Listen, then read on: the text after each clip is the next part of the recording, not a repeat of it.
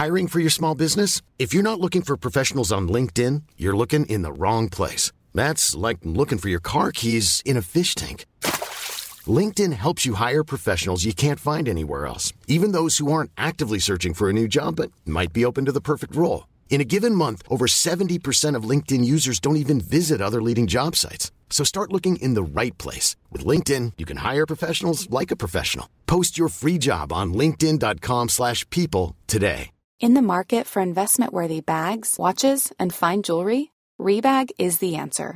Rebag is a luxury resale platform where each piece is carefully inspected by experts to ensure quality and authenticity. Use Rebag to buy and sell finds from the world's top brands, including Louis Vuitton, Chanel, and Cartier. Head to Rebag.com and get up to 15% off your first purchase as a member with code REBAGNEW. Shop today at Rebag.com. That's REBAG.com. And use promo code REBAGNEW for up to 15% off your first purchase as a member. Hey, I'm Ryan Reynolds. At Mint Mobile, we like to do the opposite of what Big Wireless does. They charge you a lot, we charge you a little. So naturally, when they announced they'd be raising their prices due to inflation, we decided to deflate our prices due to not hating you. That's right. We're cutting the price of Mint Unlimited from $30 a month to just $15 a month. Give it a try at mintmobile.com/switch. $45 up front for 3 months plus taxes and fees. Promo rate for new customers for limited time. Unlimited more than 40 gigabytes per month. Slows full terms at mintmobile.com.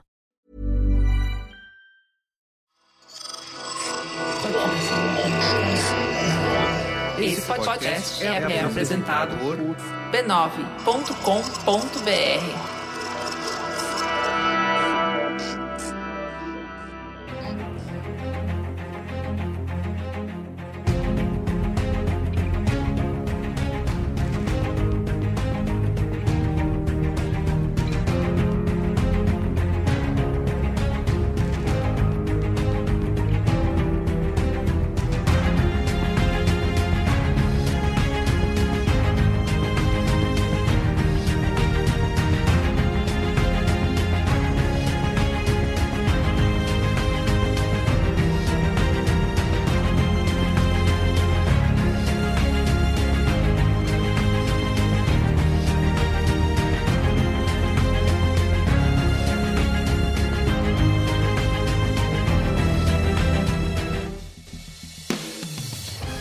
Eu sou o Carlos Merigo, esse é o Cinemático número 324. Estou aqui com Bia Feroto. E aí, Bia, tudo bem? Olá, Cinematicers. Que saudade, sempre bom estar de volta.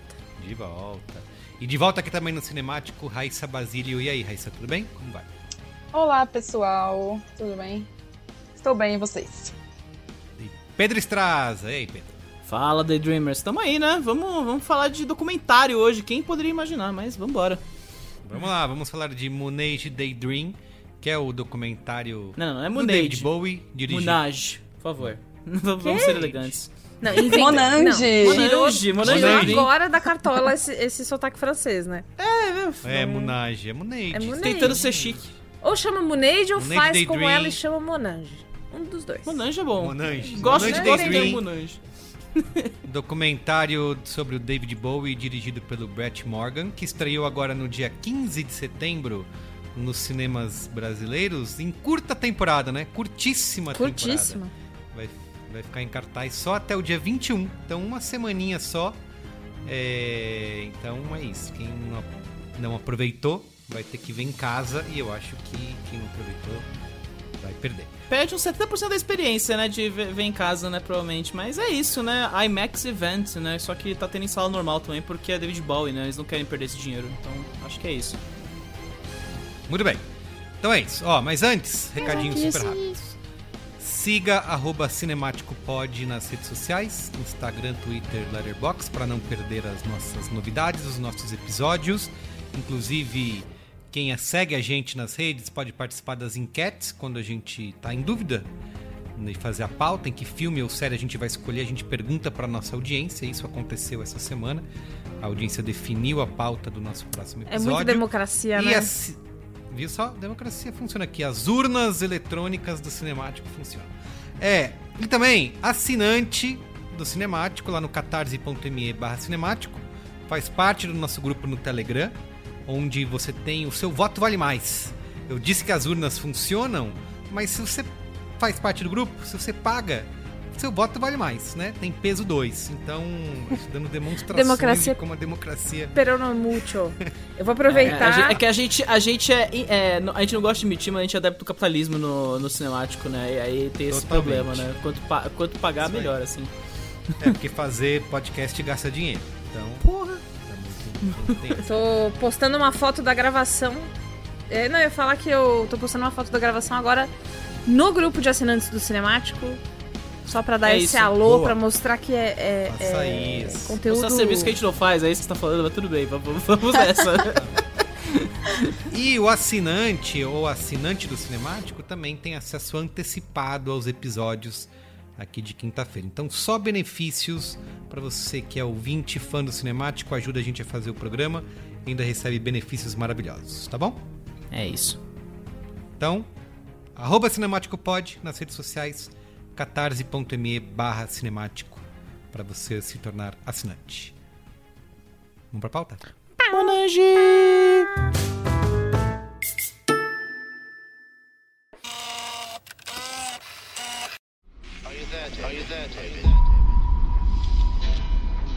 Maybe a temporary reassurance that indeed there is no beginning, no end. And you find yourself struggling to comprehend a deep mystery.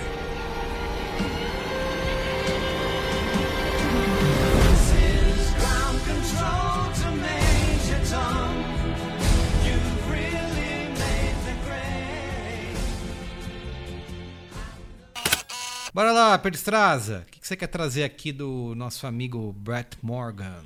Cara, então, né, assim, é que o documentário, ele tem uns pontos cruciais, assim, mas eu acho que vale, né, falar um pouco do Brett Morgan, porque ele é o primeiro cara a, né, e aí trazendo a informação mais importante deste filme do contexto, que é o primeiro filme a ter acesso legal aos arquivos do legado do David Bowie depois da morte do cantor em 2016, né? Então é aquela coisa meio, materiais nunca antes vistos, né? Filmagens de apresentações que não estavam em lugar nenhum, tudo remasterizado na melhor dimensão possível, né? Material filmado em fita cassete, remasterizado em 4K. Você vê os poros do David Bowie lá no IMAX. Houve uma tentativa de fazer, já não rolou uma cinebiografia aí? Que não era autorizada, foi meio uma tragédia grega, assim, o filme é muito ruim, né? Passou na mostra no meio da pandemia, chama-se Starman, né, o nome do filme.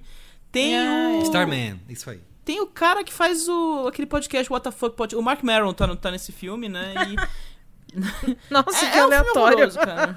Não, é muito ruim. Assim, o Mark Maron faz o agente dele, é tipo uma road trip, aí eles não podem usar nenhuma das músicas. Enfim, o filme é meio desastroso, ele saiu meio enterrado. Tem o Stardust. Pra piorar, o filme não pode nem aparecer no CEO, porque aparece o Stardust do épico de fantasia do 2007. Ou seja, esse filme nasceu pra ser ignorado praticamente. Aí é um baita clickbait. Sim, foi a biografia do Steve Jobs com o Ashton Kutcher lá atrás, né? Quando morreu o cara. Lembra disso? Não, essa biografia com o Ashton Kutcher é só porque ele parecia muito o Steve Jobs, né? Jovem, aí eles falaram, nossa, imagina um filme. E alguém precisava capitalizar muito em cima. E alguém levou a sério. Não, imagina morte, um filme, né? Vamos fazer. É tipo, não, ele só é parecido, cara, relaxa, só uma piada de Twitter. Não, vamos fazer. Esse Stardust, que é dirigido pelo Gabriel Range, cara, tem média 1.6 no Letterboxd. Esse é bom. Ou seja, e o cara, eu tô vendo a carreira do Gabriel aqui, não sei lá, só tem coisas esquisitas, mas pra quem tiver uma curiosidade, tá disponível na Globoplay. Tá lá, né? Quem quiser fazer isso com o veneno. Fica aí, sei lá, quem quiser tem Fica aí o beco sem saída pra quem quiser aí. Não, mas, gente, pior que o ator que faz o Bowie nesse filme flopado, ele é muito bom. Ele faz uma série bem legal, que não lembro o nome agora da Netflix, mas é uma série legal. Eu fiquei triste que ele teve esse declínio na carreira. Foi meio o cara do Han Solo, né? O Alden Ehrenreich, né? Não deu certo, aí meio que foi pro anonimato de novo, né? Mas enfim, né? O filme tem ele tem esse crucial fato aí de poder usar imagens inéditas, cartas, documentos, todos os documentos, né? E aí caiu na mão do Brett Morgan, que é esse americano de 53 anos, né? Que é um pouco importante, né? Quando você vai contar a história de alguém, ter acesso aos materiais, as músicas e tal. Quem quer detalhe, né? Não sei, de repente.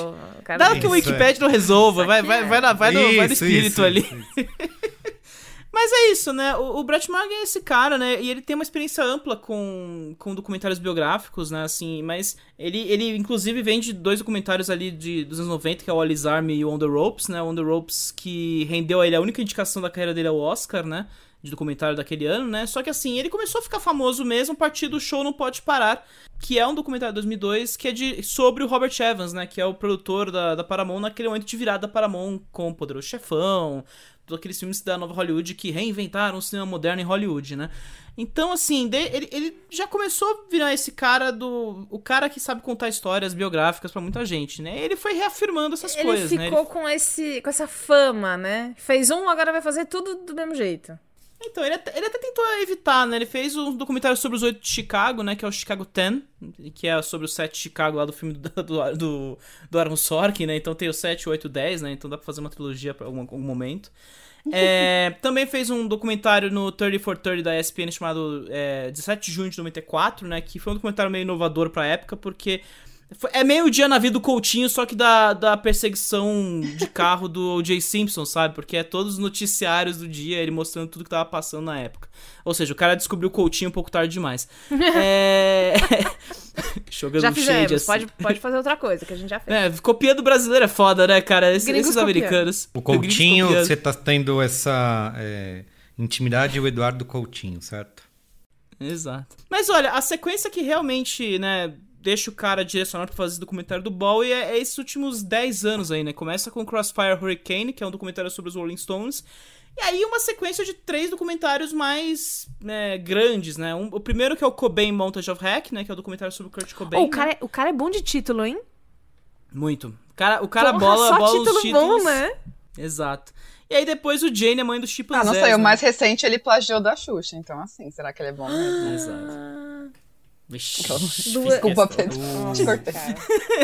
O Jane. Tive que fazer uma piada ruim. Gringos copiando de novo, é isso que tá acontecendo, entendeu? O cara descobriu o cinema brasileiro e foi meio que na costa, assim, né? Já que a gente não consegue divulgar direito os filmes. Mas é isso, assim, ele fez documentário sobre o Rolling Stones, sobre o Kurt Cobain e sobre a Jane Goodall, ou seja, meio que vai garantindo pra ele sempre nessa forma meio experimental, né? O Cobain, tanto que eu tava vendo uma entrevista dele pro Ringer, né? Que é muito boa, inclusive, que ele tava falando, o Cobain eu só não fiz sem nenhum tipo de aspas, porque ficaria muito desconexo, né? Tipo, só as falas do Cobain não deixaria o filme muito pequeno, então eu queria expandir isso, aí eu comecei a usar as aspas da galera, né? E aí meio que chega agora nesse filme do David Bowie, né? Que ele tem um acesso Só muito deixa eu falar do material. Jane. O Jane é um maravilhoso documentário, tá disponível no Disney Plus, que é sobre a primatologista, né? Jane Goodall. Também ele tem... completamente diferente do Moonage Daydream, enfim, ele tem ali uma característica mais clássica de documentário, mas ainda assim ele consegue capturar a essência da Jane, né? Quase utilizando apenas imagens de arquivo, né? Então ele consegue ser bastante... Que já é um tom que ele usa aqui agora, né? Você, em vez de apelar para o estilo tradicional de cabeças falantes, ele, através das imagens de arquivos que ela teve muito na National Geographic, inclusive imagens que nunca tinham sido exibidas. Pra você que não sabe, ela é uma mulher que fala com chimpanzés, né? Exato. Aprimorou um pouco mais a linguagem complexo do que isso, mas... É mó legal saber que é disso, vai. Mas é aquele filme que a Sigourney Weaver fez uma biografia, ou eu tô louca? A Jane. Gorillas in the Mist. Olha só. Na Montanha dos Gorilas, fica aí a dica pra você que acompanha o podcast, quer se aprofundar na vida de Jane Goodall. Do nada, podcast sobre Jane Goodall. Sou muito fã da Sigourney Weaver, então eu sabia que eu tinha pego essa informação em algum lugar. Veio, de repente conecta todas as informações, né? Vai tudo no cérebro. É verdade, tem um documentário, um filme sobre ela. Mas enfim, né? Acho, o fato né? É um trabalho um pouco mais extenso, né? Porque, assim, pra quem não sabe, o estate do David Bowie é composto de 5 milhões de itens entre pinturas, desenhos, gravações, fotografias, filmes e diários. É coisa para chuchu, e ele passou pelo menos 2 anos fazendo digitalização e outros 2 para análise, ou seja, ele ficou um bom tempo trabalhando para achar um norte, né? E ele disse que foi um processo, né? Porque o roteiro demorou, parece que uns 8 meses para ser escrito, que para ele é uma loucura, né? Porque o Jane ele escreveu em 4 dias e o Montage of Heck ele escreveu em 1 dia. Então, assim, era muito complexo resumir a figura do David Bowie, e ele disse que chegou no limite de entrar num trem e ficar de passageiro até o roteiro sair ali. Aí ele falou que pintou o David Bowie e ele começou a escrever que nem um louco, assim, né? Ele ficou na linha amarela. Ficou na linha amarela, ouvindo saxofone o dia inteiro, assim. Aí ele saiu com a versão do Capital Inicial, né? Sou passageiro. Ah, você é um ícone da comédia, Merigo. Que prazer. É a próximo Que documentário privilégio. do Dinheiro Preto. Assim que ele Nossa, eu tô toda decidiu o arrepiada aqui. próximo filme. Jerry Seinfeld do nosso tempo. É isso. Desculpa, gente. Foi mal. Não, mas pior você falou isso. Desculpa, eu lembrei que outro dia eu tava com uns amigos bem mais novos, assim, eles têm 20, 21 anos, e eles estavam perguntando, você conheceu primeiro o Astronauta da Lua ou a música verdadeira do David Bowie? É. Quem vocês conheceram primeiro? Putz. E aí Astronauta bate de a idade, mármore. você sente a bengala chegando, assim, nascendo na sua mão, assim, horrível. Cara, só pra finalizar o contexto e a gente seguir em frente, vale dizer que, né, o Brett Morgan passou por um problema de saúde, né, ele passou por um infarto do coração no meio da produção, e chegou a ficar em coma por uma semana, Sem né? infarto de outra Isso é coisa? inacreditável. Isso é Tá inacreditável. fácil o trabalho dele, assim, imagina. Então, assim, o filme é dirigido, escrito e montado por ele, e apenas foi montado porque ele não tinha dinheiro pra pagar um montador, pra ficar tanto tempo ali esperando ele mandando as coisas. Ou seja, cara, que trabalho de louco fazer esse... Ser documentarista no mundo é um inferno sempre, mas assim, saber essas histórias, você entende a dimensão do negócio. Enfim, é isso que eu tenho pra hoje, assim. Muito bem. Sinopse. Vamos lá. Um documentário sobre o mundo único de David Bowie, contado pelas músicas e palavras do artista. Muito bem, ó, repercussão do Moon Age Daydream. No Letterboxd a média 4.1. No Rotten Tomatoes 90% da crítica aprova versus 83% do público. E no Metacritic a cotação também bastante alta, aí 83 de 100. Perstraza. Eu até ficaria de saber se esse filme entra no top 10 do Letterboxd, mas ainda tem que passar pelo último estágio de avaliação da comunidade, né? Então, assim, vamos ver se segura esse 4.1 até lá, né? Mas, assim, sobre recepção, né? Eu acho que vale dizer que o filme foi lançado em Cannes, né? Primeira vez ali foi exibição. E agora ele lança como evento global na última semana. Ele saiu, além do Brasil, ele saiu em vários países do mundo. É um evento simultâneo aí, promovido pelo IMAX, né? Porque a IMAX Experience, tela gigante, som Master Blaster, enfim. E é isso, fica uma semana em cartaz, talvez fique mais, né, se depender aí da procura. E aqui no Brasil meio que coincidiu com a semana do cinema, em que todo mundo pagou R$10 pra ver os filmes, né? Eu fui numa sessão bem lotada, inclusive. Sério? E talvez fique mais uma semana, talvez não fique. Não no IMAX, né? Sexta-feira à noite ali no... Não no IMAX, Ah, bom, normal, porque no IMAX não tava R$10, não. O IMAX é porque o IMAX não pode, né? A IMAX não é pra Tem galera, que não é marcar, pras massas, tem que né? Só pra... Cara, eu fui... pagar a marca IMAX já, né? E outras coisas, é foda. Às vezes a diferença que faz é oferecer ingresso a R$10 nesse Brasil, né? A galera realmente... pois é. Enfim, é isso, assim, a gente não entrou no top 10 das bilheterias brasileiras nesse final de semana, né, porque não tá em tantas salas assim pra competir. Mas a galera tá procurando, tá rolando bastante comentário, né, então vamos ver o que acontece, não dá pra saber ainda o que vem por aí. Memezinho do cachorro caramelo. Gente, uma pergunta. Vocês sabem por que o filme vai ficar só uma semana em cartaz? Porque é o IMAX Event, né, tipo, um evento global, e aí Ele é depois limitado, de uma semana fecha as portinhas, assim. E em todos os países isso?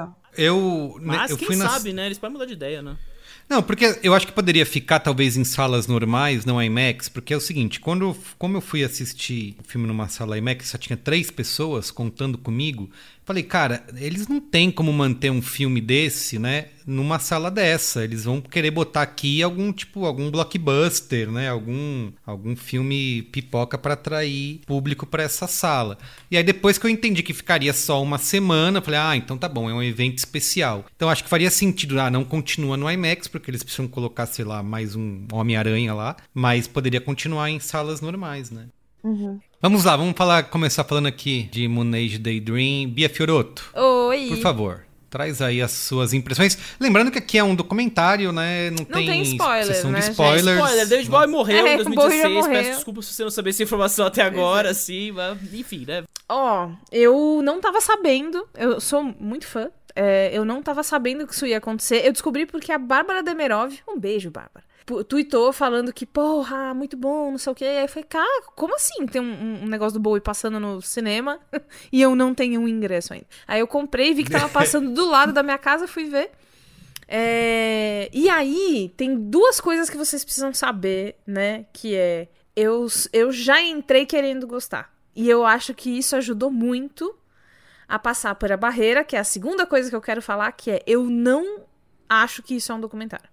Eu acho que não tem outra palavra de gênero, talvez, e aí, tipo, putz, a melhor palavra é documentário. Mas assim, isso é um ensaio, é um artigo uma experiência audiovisual. É uma instalação, sei lá, o que você quiser chamar. Mas não é um doc, né? Então, não... Eu entrei de um jeito, e aí na hora que começou o filme começa com umas estrelas e um negócio, eu fiquei, então, peraí, que eu acho que eles venderam errado por falta de termo melhor, e eu acho, de fato, que é isso. Eu gostei muito, eu fui zero expectativa, mas me surpreendi porque parecia uma coisa assim, um artigo sobre a filosofia bowiana. Como ele elabora as coisas. Eu não sei explicar muito porque eu fiquei muito emocionada, eu fico muito envolvida com coisa de David Bowie, e aquelas cores na tela. De repente, é a voz dele de um jeito e aí as cores vão aparecendo de outro. Você tem que estar na piração, porque é um filme também muito frito, né? Ele é muito rápido às vezes. Ele passa até um bom tempo nos anos 70 do Bowie, depois ele dá uma corridinha ali no final, né? Começou a fazer a letra de um tamanho na cartolina e depois diminui, né? Que não deu pra fazer tudo. Mas aí... É 100% isso. Então, assim, tem coisas que... Tem uma coisa super, super ícone do Bowie que eu senti falta nesse negócio, que é Berlim. Berlim era a cidade mãe dele, era o lugar que ele amava, era o lugar dele no mundo, que ele sempre gostou de conviver. E eu acho que muitas das coisas que ele elaborou na vida dele, pensando na filosofia dele, foi em conexão com essa cidade que não estava lá. Apareceu muito mais o Japão do que Berlim. Achei meio nada a ver, mas entendo também que o diretor talvez não tivesse tantas imagens inéditas de Berlim e quis inspirar em outra coisa. Mas eu acho que muita coisa é excusável porque ele é muito experimental. Talvez se esse mesmo diretor pegar esse mesmo material daqui a uns anos... Tudo bem que isso aconteceria com qualquer diretor, mas falando especificamente desse material, talvez ele montasse um negócio completamente diferente, mais completo, porque é a primeira vez que a gente tem isso do pensamento do Bowie, que é o jeito de elaborar as coisas, o jeito que ele pensava, repensava, trocava de opinião, depois destrocava, falava, não, é aquilo mesmo lá. Organizado, é como se eu estivesse lendo um livro, um ensaio, assim. Então, eu me surpreendi, eu fiquei emocionada em alguns momentos. O momento em que eles falam da Iman, né, que é a esposa dele que ficou com ele até o fim, me deixou muito tocada, porque, assim, ele é o foda, o alienígena, ele não é nem homem, nem mulher, nem nada que você vai entender. Uau, aqui é David Bowie, porra! Uma pupila dilatada e outra não, quem sou eu? Aí passa a irmã e ele vira o homem mais mundano do mundo. Ele só quer ficar em casa, ele tá casadinho, ele quer ver a Netflixzinha dele, com a irmãzinha dele. Irmãzinha não, né? Irmãzinha dele. Virou Nick de repente, tá assistindo isso, muito Game of Thrones, a pessoa fala isso. Mas eu acho que foi muito foda o jeito que ele construiu o mito, né? Uau, esse cara é muito louco. Pra depois mostrar que ele também era, na real, ele era só um cara, né? Um cara que quer namorar, quer casar, quer viver as coisas do jeito que ele quer. Quando nos anos 80 ele amansa, ele fica David Bowiezinho, paz e amor. Quando ele fala, tipo, eu vou fazer a música mais óbvia que der. É interessante acompanhar a flutuação dele e ir junto. E assim, pra mim é tipo um transe. Me larguei lá naquele filme. E aí o IMAX foi muito importante pra isso. É uma bosta falar isso, tá? Porque eu pareço uma elitista horrorosa. Mas eu não sei se vai ser... Quer dizer, eu não sei não, né? Eu sei que não vai ser a mesma coisa. Eu não sei como é que vai ser pra alguém ver esse filme pela primeira vez, tipo, em casa. Eu concordo plenamente. Não só pelas imagens, mas pelo som, né? Som. Eu acho que um dos pontos do IMAX é a qualidade sonora, né? Eu escolhi uma cadeira bem no meinho, assim, eu fui sozinha também, bem no meinho, e um monte de gente teve a mesma ideia que eu, porque a fileira, assim, na vertical toda, né, ocupada, e eu fiquei dentro do filme, então o som da música, quando toca, aí assim, tocou Heroes, ninguém vai ficar normal, né, vai todo mundo chorar. E o som era muito alto, então era aquele tipo de som de show que entra no seu peito, sabe, na caixa torácica, e você fica meio... Meu Deus, e aí muita gente canta junto, várias pessoas cantaram junto no cinema e tudo bem, porque o som é tão alto que foda-se que você tá cantando, você tá ouvindo mais o som mesmo. E ele é um porradão, né, sensorial. Então é um som muito alto, muitas cores. Aquela hora que são só bolotas de cores, assim. Eu vi o Kleber, nosso amigo Kleber Fak, chamando o documentário de um pouquinho brega. Um pouquinho cafona, mas que vale a sessão. Eu acho que ele é um pouquinho brega, um pouquinho cafona, mas é que se a gente não tivesse essa experimentação, talvez quem tá afim, né, de se entregar nessa fritação toda não sentisse tantas coisas. Eu saí muito impactado do cinema. Agora eu tô mais calma, né? Então eu acho que não é tão fodonamente maravilhoso como eu me senti saindo. Mas eu acho também que é uma qualidade boa que você saia de um filme tipo, caralho, que muito foda. Porque eu saí com vontade de tirar todos os meus projetos do papel. Aí vou lançar 38 podcasts, escrever 26 livros, vou fazer uma tatuagem da ponta da minha cabeça até a ponta do meu dedão. Que se ele fez tudo, eu também vou fazer tudo. We can be heroes, I remember. Sabe? Eu saí meio... e tal. Então... E assim, que delícia, sabe? Você vê o Bowie numa definição tão boa... que parece até que você sente o cheiro do perfume dele, sabe? Você sabe... Tem vários momentos que ele tá de costas, assim, que tipo, nossa, eu sei que cheiro que tem a nuca dele só de pensar do tanto que essa imagem é boa, do tanto que a construção sensorial é boa. Eu fiquei muito positivamente impactada. David Bowie Forever. E você, Raíssa? Conta aí. A Bia roubou a minha primeira frase minha primeira frase, que era pra falar, não é um documentário, é uma experiência cinematográfica. É. Mas tudo bem. Tudo bem, mas Já foi. Não é um podcast, é uma conversa de barda. Ai, meu Deus do céu, Pedro. Não imagina. Eu preciso fazer uma declaração polêmica, que é, eu detesto documentário. Então, nossa, o Merigo vai fechar agora a ligação. Agora. Você acabou de provocar o demônio das 7 palavras, assim. Desculpa, gente, mas infelizmente não gosto de documentário, acho meio chato. Mas tem que ter se o tema for legal, eu encaro. Tipo, adoro uma verdade inconveniente. Pior que é real, eu gosto real desse documentário. Mas que é uma palestra não é nem documentário. Vai um TED Talk. TED Talk. Criativo. É isso, TED Talk. Meu Deus do céu. Mas eu só vi esse de TED Talk. Enfim, era só fazer um descontrair. E aí me falaram que ia ter esse filme do David Bowie, e aí eu fiquei, parece legal, porque confesso que eu sou poser, eu virei fã do David Bowie depois que ele morreu, que é o meu chefe do Papel Pop, inclusive, era super fã dele. Fiquei, nossa, acho que eu preciso entender a palavra do Bowie. Baixou a discografia quando morreu, né? Foi basicamente isso, né? Eu acho que eu que escrevi o obituário dele na época, eu não lembro, mas enfim, teve uma influência.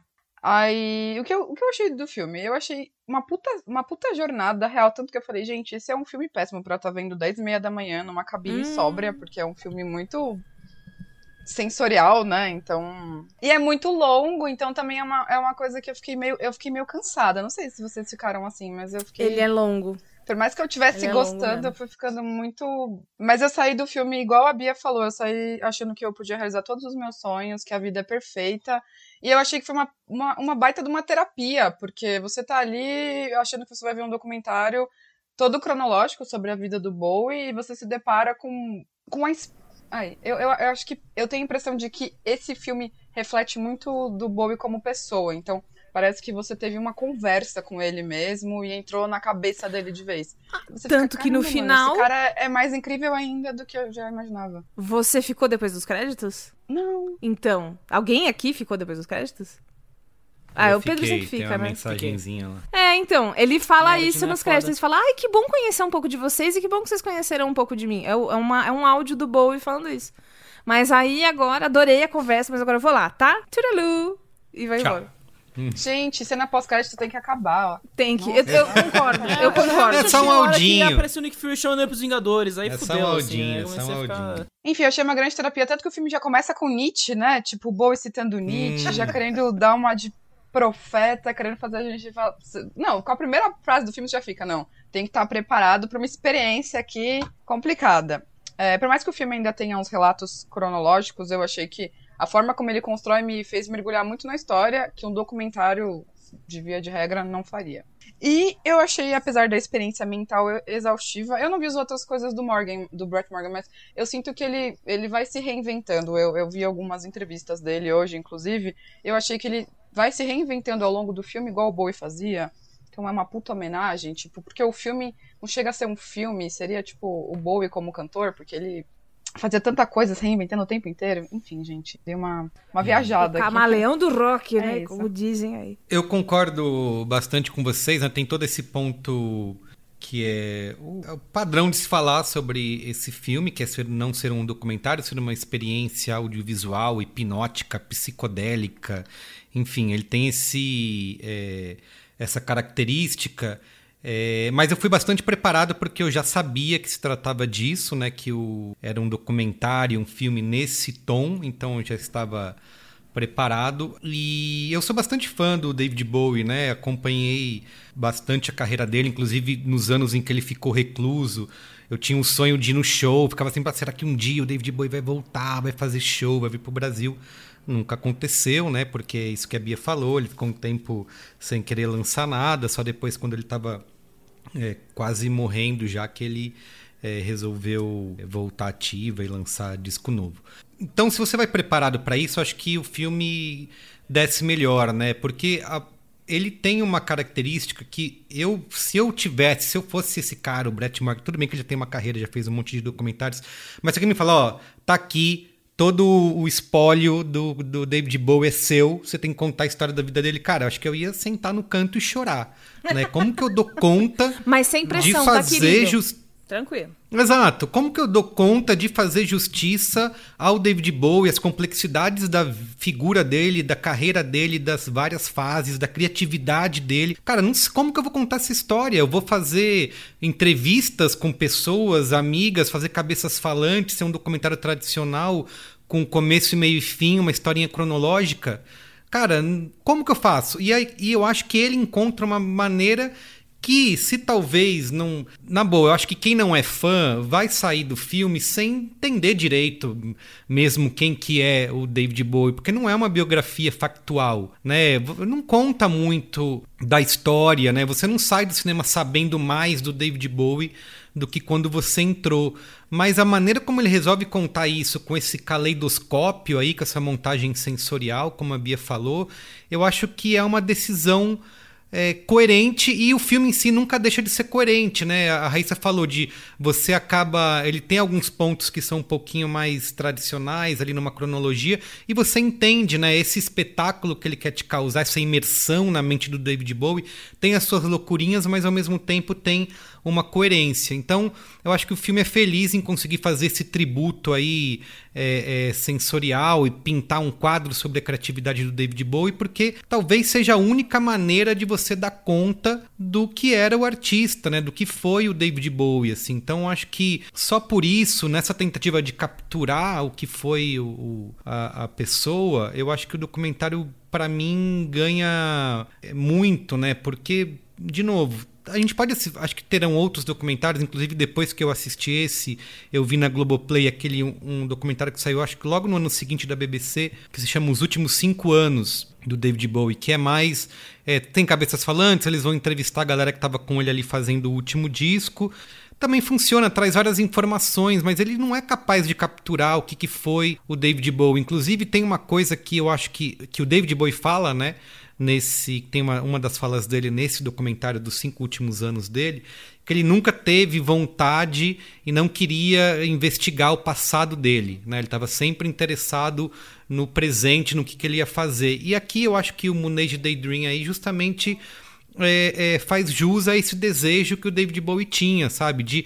Eu não vou lá investigar a infância, não vou contar a vida dele ipsis literis, né? Eu vou tentar fazer aqui, respeitar e tentar fazer algo que consiga dar uma amostra do que foi essa figura complexa, criativa, marcante, um ícone dos nossos tempos, que foi David Bowie. Antes do Pedro falar, eu queria só citar uma coisa que é o seguinte, que as músicas, né, é um documentário que não tá muito interessado em ficar tocando, ele tá com uns pedaços de música, parece que ele vai tocar e aí ele desiste, muda pra outra, ele vai brincando com essa expectativa e deixando tudo meio misterioso o tempo inteiro, né? Ele tem pequenos trechos, né, das músicas, assim, ele não tenta fazer como é que é? Vou botar a discografia do David Bowie inteira aqui, tocar um pouco de cada música. Não, ele vai utilizando essas músicas como elementos para ir dando essa atmosfera, né? Amalucada. É isso, vai lá, Priscila. Eu só achei que ele repete várias vezes algumas músicas e isso me deu uma leve irritada. Porque Repete. Eu fiquei, já usou essa música, vai usar de novo? Tem tanta música pra usar, moço. Eu acho que ele se perde um pouco na questão de, não, eu tenho aqui todo um arquivo que não foi mostrado até agora, né? Isso inclui apresentações e riffs diferentes das músicas, né? Eu tava tentando lembrar agora qual que de repente pega um jeito diferente, a maneira como ele toca a música e tal, mas é sempre isso, né? De repente vai pela batida e não pelo refrão, né? Tem umas coisas assim.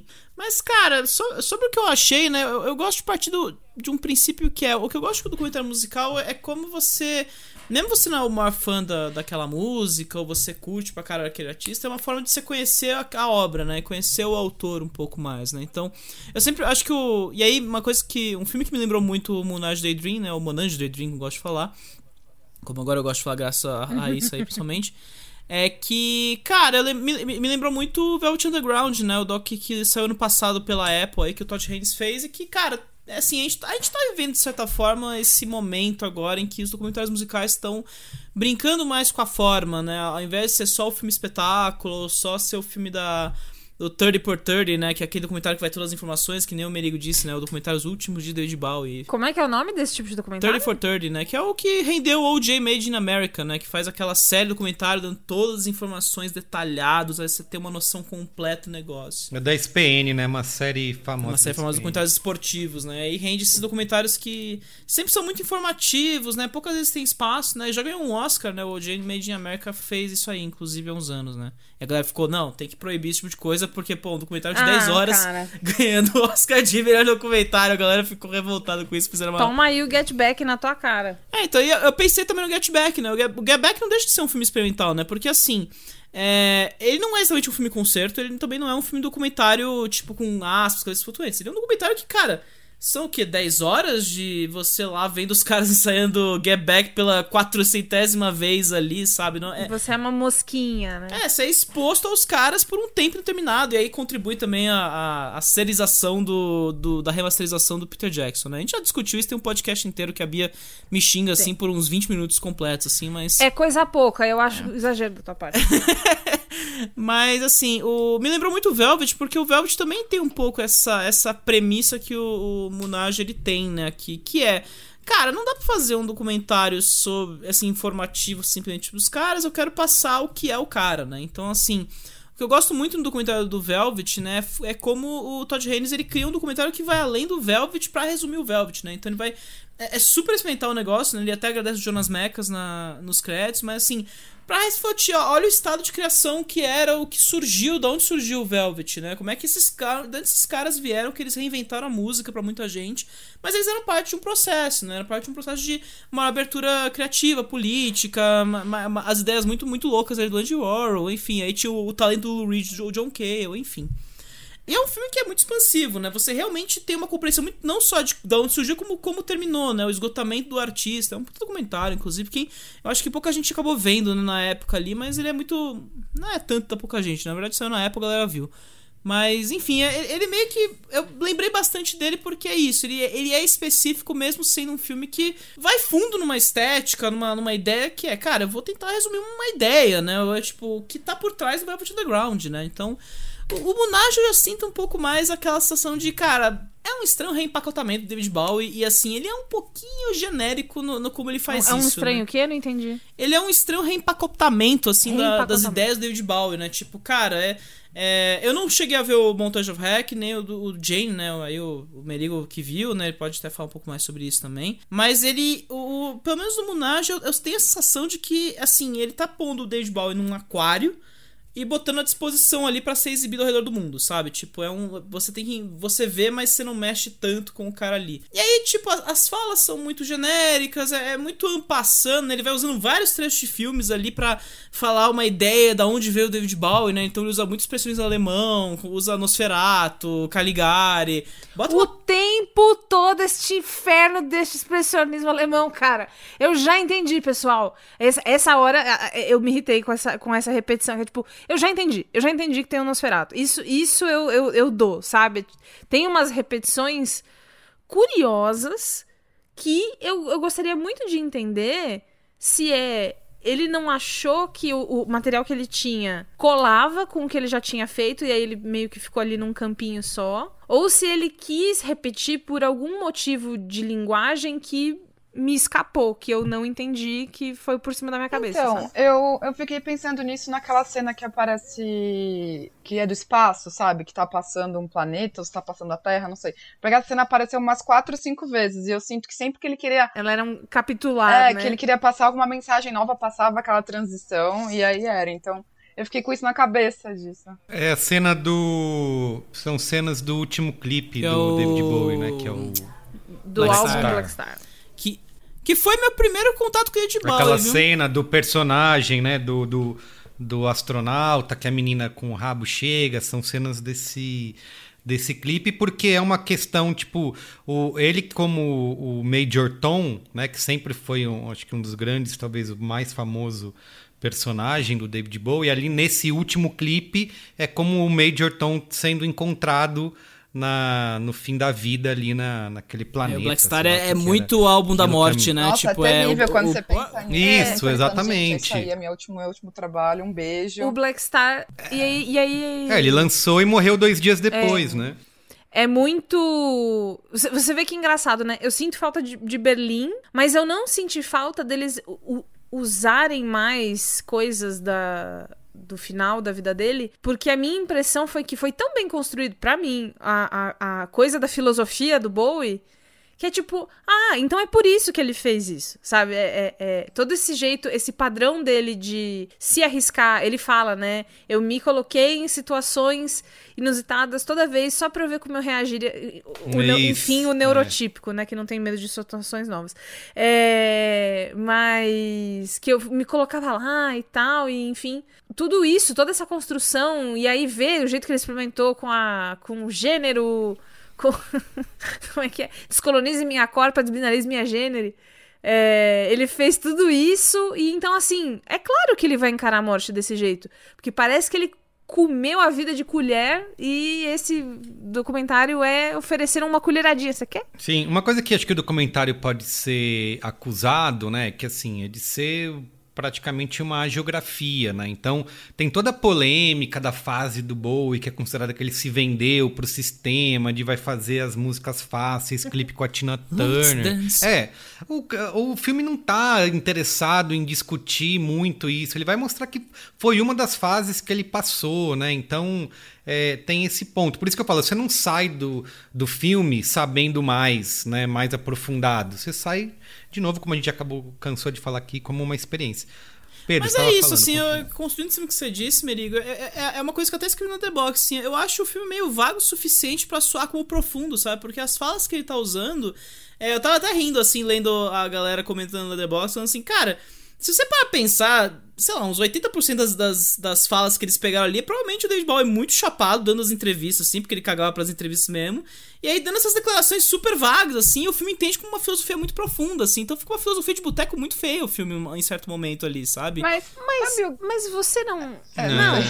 Aí, puxei, senti que... Olha a Beatriz do Get Back voltando aqui, assim, a coisa começa a ficar nervosa. Antes que Bia me atire uma pedra, Raíssa assim, primeiro. Eu não acho o David Bowie superficial, longe disso, eu acho um cara fudido. Inclusive, eu tava até comentando agora, o Black Star meu primeiro contato com o gênio, que é o David Bowie, porque é do caralho, assim, mas assim, eu acho que o documentário tem esse problema, entendeu? Mas fala, vai daí. Eu, apesar de ser poser, ter conhecido depois do Bowie, eu me tornei bastante fã dele, igual a Bia falou, eu achei bem legal que o filme, ele meio que é um quebra-cabeça, aí você vai pegando e vai, putz, isso é isso eu achei bem legal, foi uma boa construção da imagem que eu tinha do Bowie.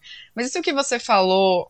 Então, mas eu acho que é justamente isso. Se você parar pra pensar, grandes religiões e outras coisas que realmente fazem a galera ficar presa numa massificação absurda, nunca é uma coisa muito profunda, porque as coisas mais profundas são trabalhosas e a gente tem que pensar muito tempo naquilo. Então eu acho que é justamente a superfície que pega a gente e fazem grandes profetas nascerem, sabe? Não sei, particularmente penso isso. Raíssa não passa frio, pois coberta de razão. E tem uma outra coisa também que eu queria propor. Hoje eu tô Lulinha Paz e Amor, Pedro. Você tá na linha da WWE, né? Let's get ready to rumble! As pessoas não sabem, né? Mas eu contei aqui na frente que eu tomei um power remédio pra enxaqueca, então eu tô bem... de boa. Essa bosta que você falou então... aí não tem nenhum... Tá tudo bem, né? Vamos trabalhar isso, né? Tipo...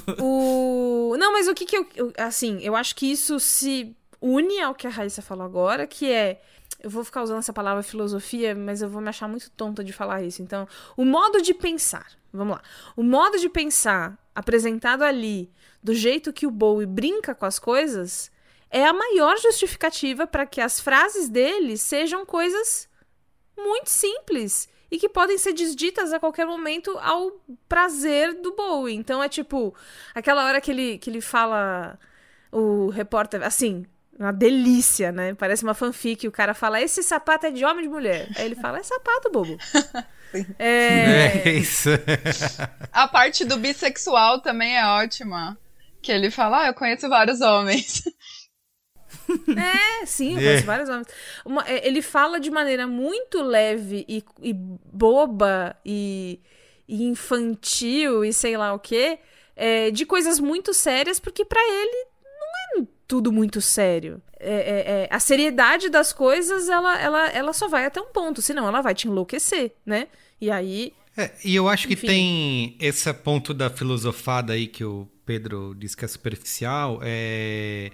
Eu acho que tem o que o filme... Eu digo, né, que factualmente o filme não te ensina nada, você não sai dali aprendendo mais sobre a vida, mas você tem um senso, uma sensibilidade do que foi essa pessoa, né? Do que ele pensava, do que ele sentia, do que movia o David Bowie a criar. E eu acho que o que o filme mais traz é justamente um cara que era completamente dedicado e verdadeiro ao que ele acreditava, de ter a sua liberdade de se expressar criativamente, e ele levou isso às últimas consequências, né? Ele nunca deixou de colocar, inclusive na fase final da vida dele, né? Que é quando uma galera diz que é quando ele realmente se liberta, né? Para fazer o que ele... Já podia fazer o que ele quisesse, né? Ele poderia gravar 10 horas murmurando no estúdio e lançar, que ele tinha essa liberdade de fazer. Então, acho que é isso que o documentário, que o filme tenta trazer, sabe? Quem que foi essa persona criativa e como ele se expressava no fim das contas, né? Não, mas é isso. Aí, pra mim, o que me incomoda muito nesse momento é que, assim, ele isola o fluxo, né? E aí eu acho que entra muito essa noção de que a gente tem hoje do Bowie como o alien entre humanos, né? O cara que entendia a humanidade porque ele não existia na humanidade. Tipo, cara... começa a brincar muito com essa coisa de criação de mito, né? Que a gente vê hoje muito na parte de biografias, né? Hoje em dia com coisas como Elvis, o Bohemian Rhapsody, que é o homem além da vida, né? Que a gente tem que traduzir hoje nessas biografias mais modernas, né? Mas, pra mim, isolar isso como um fluxo, você prende dentro de um aquário pra fazer uma experiência ali sensorial, que na verdade revela muito pouco do artista, né? E aí você colocar nessa posição, pra mim o filme fica um pouco incômodo, sabe? Aí pra mim, aí ele orbita entre o que pode ser muito interessante, né? O que tem momentos desse filme que eu acho interessantes, como quando ele fala dos pais, que ele não tem muito contato com a mãe, sabe? Tipo, quando você vê esses vislumbres... Então você queria um documentário cabeças falantes. Não queria, falantes. cara, porque, de novo, eu fico feliz que existe o documentário do Velvet Underground nessa hora, porque é uma coisa que eu olho e falo, olha, dá pra fazer uma coisa experimental muito foda, mas assim, eu já tenho um bom caminho que eu gosto aqui, entendeu? Não precisa ser idêntico ao que o Todd Haynes fez, de jeito maneira, mas assim, esses filmes conseguem achar caminhos próprios, assim, documentários sempre acham caminhos próprios, né? Mas, assim, eu gosto da ideia de você isolar os discursos do Bowie e deixar no Bowie falando sobre si mesmo também, mas, assim, eu acho que o filme ele orbita de momentos que são interessantes pra outros momentos que eu só acho meio, tipo, cara, o que eu tô fazendo aqui, sabe? Tipo, olhando e, tipo, eu só tenho... Nesses bolas coloridas na minha frente. Tipo, ele fica meio reiterativo de nada, sabe? Mas, assim... Eu não sei se o filme Monange funcionaria pra uma pessoa que não conhece nada do David Bowie. Eu fiquei pensando nisso depois que eu saí do filme. Também acho. O Velvet funciona neste sentido, por exemplo? Não. Porque eu acho exatamente o que eu tô falando, porque remédio. eu não sou grande fã do Velvet Underground, eu mal conhecia o Velvet Underground antes de ver o filme, assim, e aí você tem essa compreensão. Então, isso que eu falo do gênero do documentário musical. Ah, mas eu acho que então tá aí o ponto, assim, não o é briefing pra... não é pra esse. pra Não, quem mas- é pra quem o fã vai curtir, então, acho que vai tem que ter esse e vai conhecimento pirar, muito assim. prévio, porque você vê algum nível de identificação com a obra, entendeu? Já, então assim, Isso, ele me trava exato. nesse ponto, entendeu? Então assim, ele não vai oferecer algo que eu acho genuinamente curioso sobre o cara, entendeu? Ele não vai oferecer um acesso somente a David Bowie. Ele apenas vai trabalhar com as emoções que você já tem com o Bowie, assim. Eu gosto de David Bowie, eu não sou o puta fã de David Bowie como a Bia é, ou como a própria Raíssa é já em algum nível, assim, de ouvir muitos discos, de conhecer as coisas. Mas eu fico nessa travada, assim, eu acho que ele vai ficar em momentos reiterativos. Porque eu saí querendo fazer uma tatuagem que eu quero fazer do Bowie há anos, por exemplo. Raíssa, você... assim, eu marquei hora com o meu tatuador, tá? É isso que aconteceu. Jura? Não Semana que vem, acredito. tá? É isso que aconteceu. Porque... Depois você mostra pra gente a Nossa, tatuagem. vou mandar inclusive pra gente pôr lá no grupo do Cinemático dos assinantes, porque foi exatamente isso que aconteceu comigo.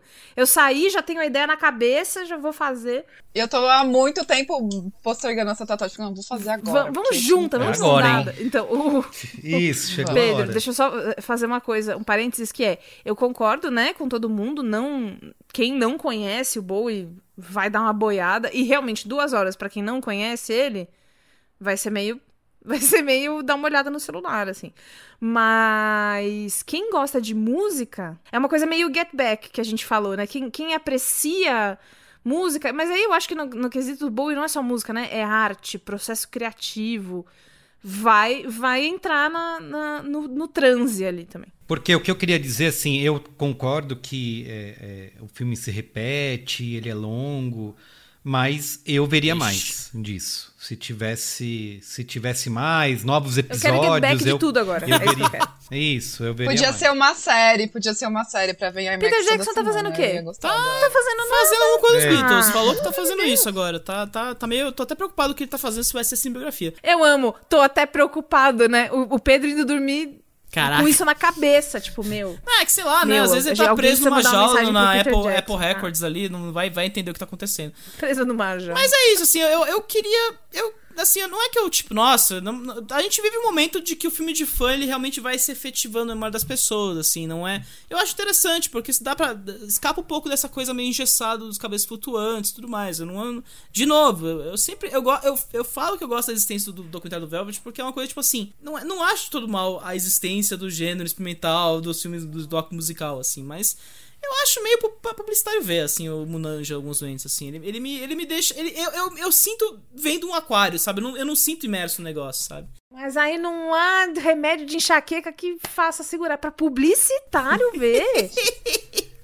É foda, Puta que pariu. Não, o cara Pedro faz- forçou, Bom, forçou eu acho com que essa Ele até declaração. tá com o cabelo desligado pra evitar tacar um porque sapato ele tá na câmera. destruindo Assim. o escritório que ele tá em casa. Ele não quer que a gente veja, que ele não se exponha. Olha aí, ó, violência na gravação. Pra publicitário ver. Desliguei Eu a lanço que câmera não pra- gosto de documentário e o Pedro lança que esse filme é filme de Nossa, publicitário. Pelo amor de Deus. Publicitário eu acabei de pior falar ainda. que é um filme pra gente sentir o artista e perceber a sua criatividade, o seu senso de expressão artística, e o cara me vem com essa. Depois Eu tava esperando o review do Pedro deste filme. Aí eu já vi o tweet dele comparando com Velvet Underground. Aí depois eu vi o Letterboxd, eu fiquei em 2,5 estrelas.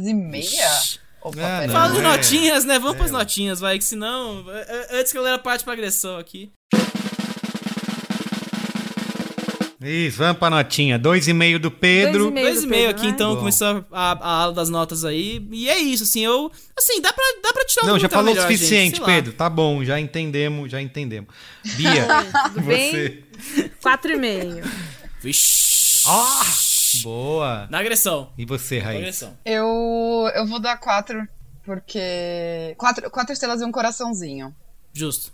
Boa. 4,25. Eu também eu vou repetir essa nota aí. 4 estrelas e um coraçãozinho. É isso. Pedro Estraza, vai ver Cabeças Falantes lá, vai ver como que é o TED Talk do Al Gore Verdade lá, inconveniente. É uma verdade Isso, é. inconveniente. Vê o 2, que é horrível. O 2 Você é bem...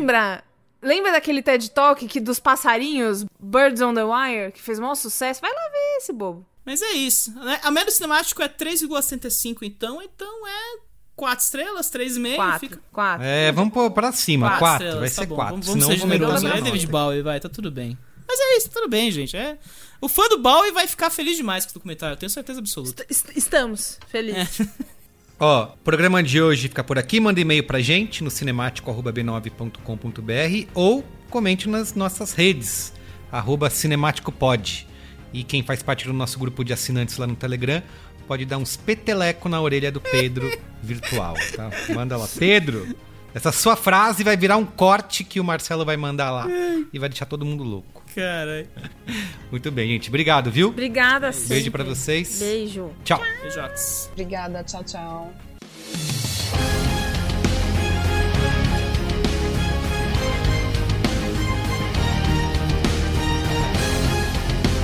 O programa que é apresentado por mim, Carlos Merigo, produção e pesquisa Pedro Estraza, edição de Marcelo Miranda e comercialização da Bubox.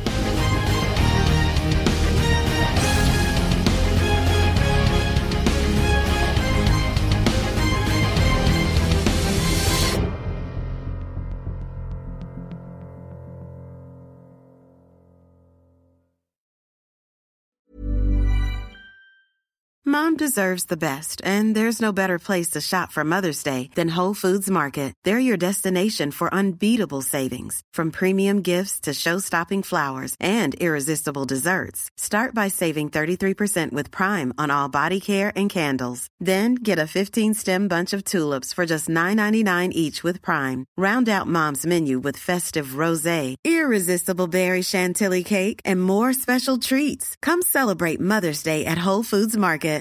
Hi, I'm Daniel, founder of Pretty Litter. Cats and cat owners deserve better than any old-fashioned litter. That's why I teamed up with scientists and veterinarians to create Pretty Litter. Its innovative crystal formula has superior odor control and weighs up to 80% less than clay litter. Pretty Litter even monitors health by changing colors to help detect early signs of potential illness. It's the world's smartest kitty litter.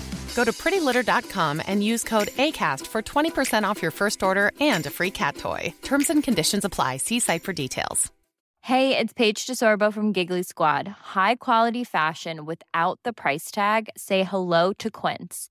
I'm snagging high-end essentials like cozy cashmere sweaters, sleek leather jackets, fine jewelry, and so much more. With Quince being 50 to 80% less than similar brands. And they partner with factories that prioritize safe, ethical, and responsible manufacturing. I love that. Luxury quality within reach. Go to quince.com/style to get free shipping and 365-day returns on your next order. Quince.com/style.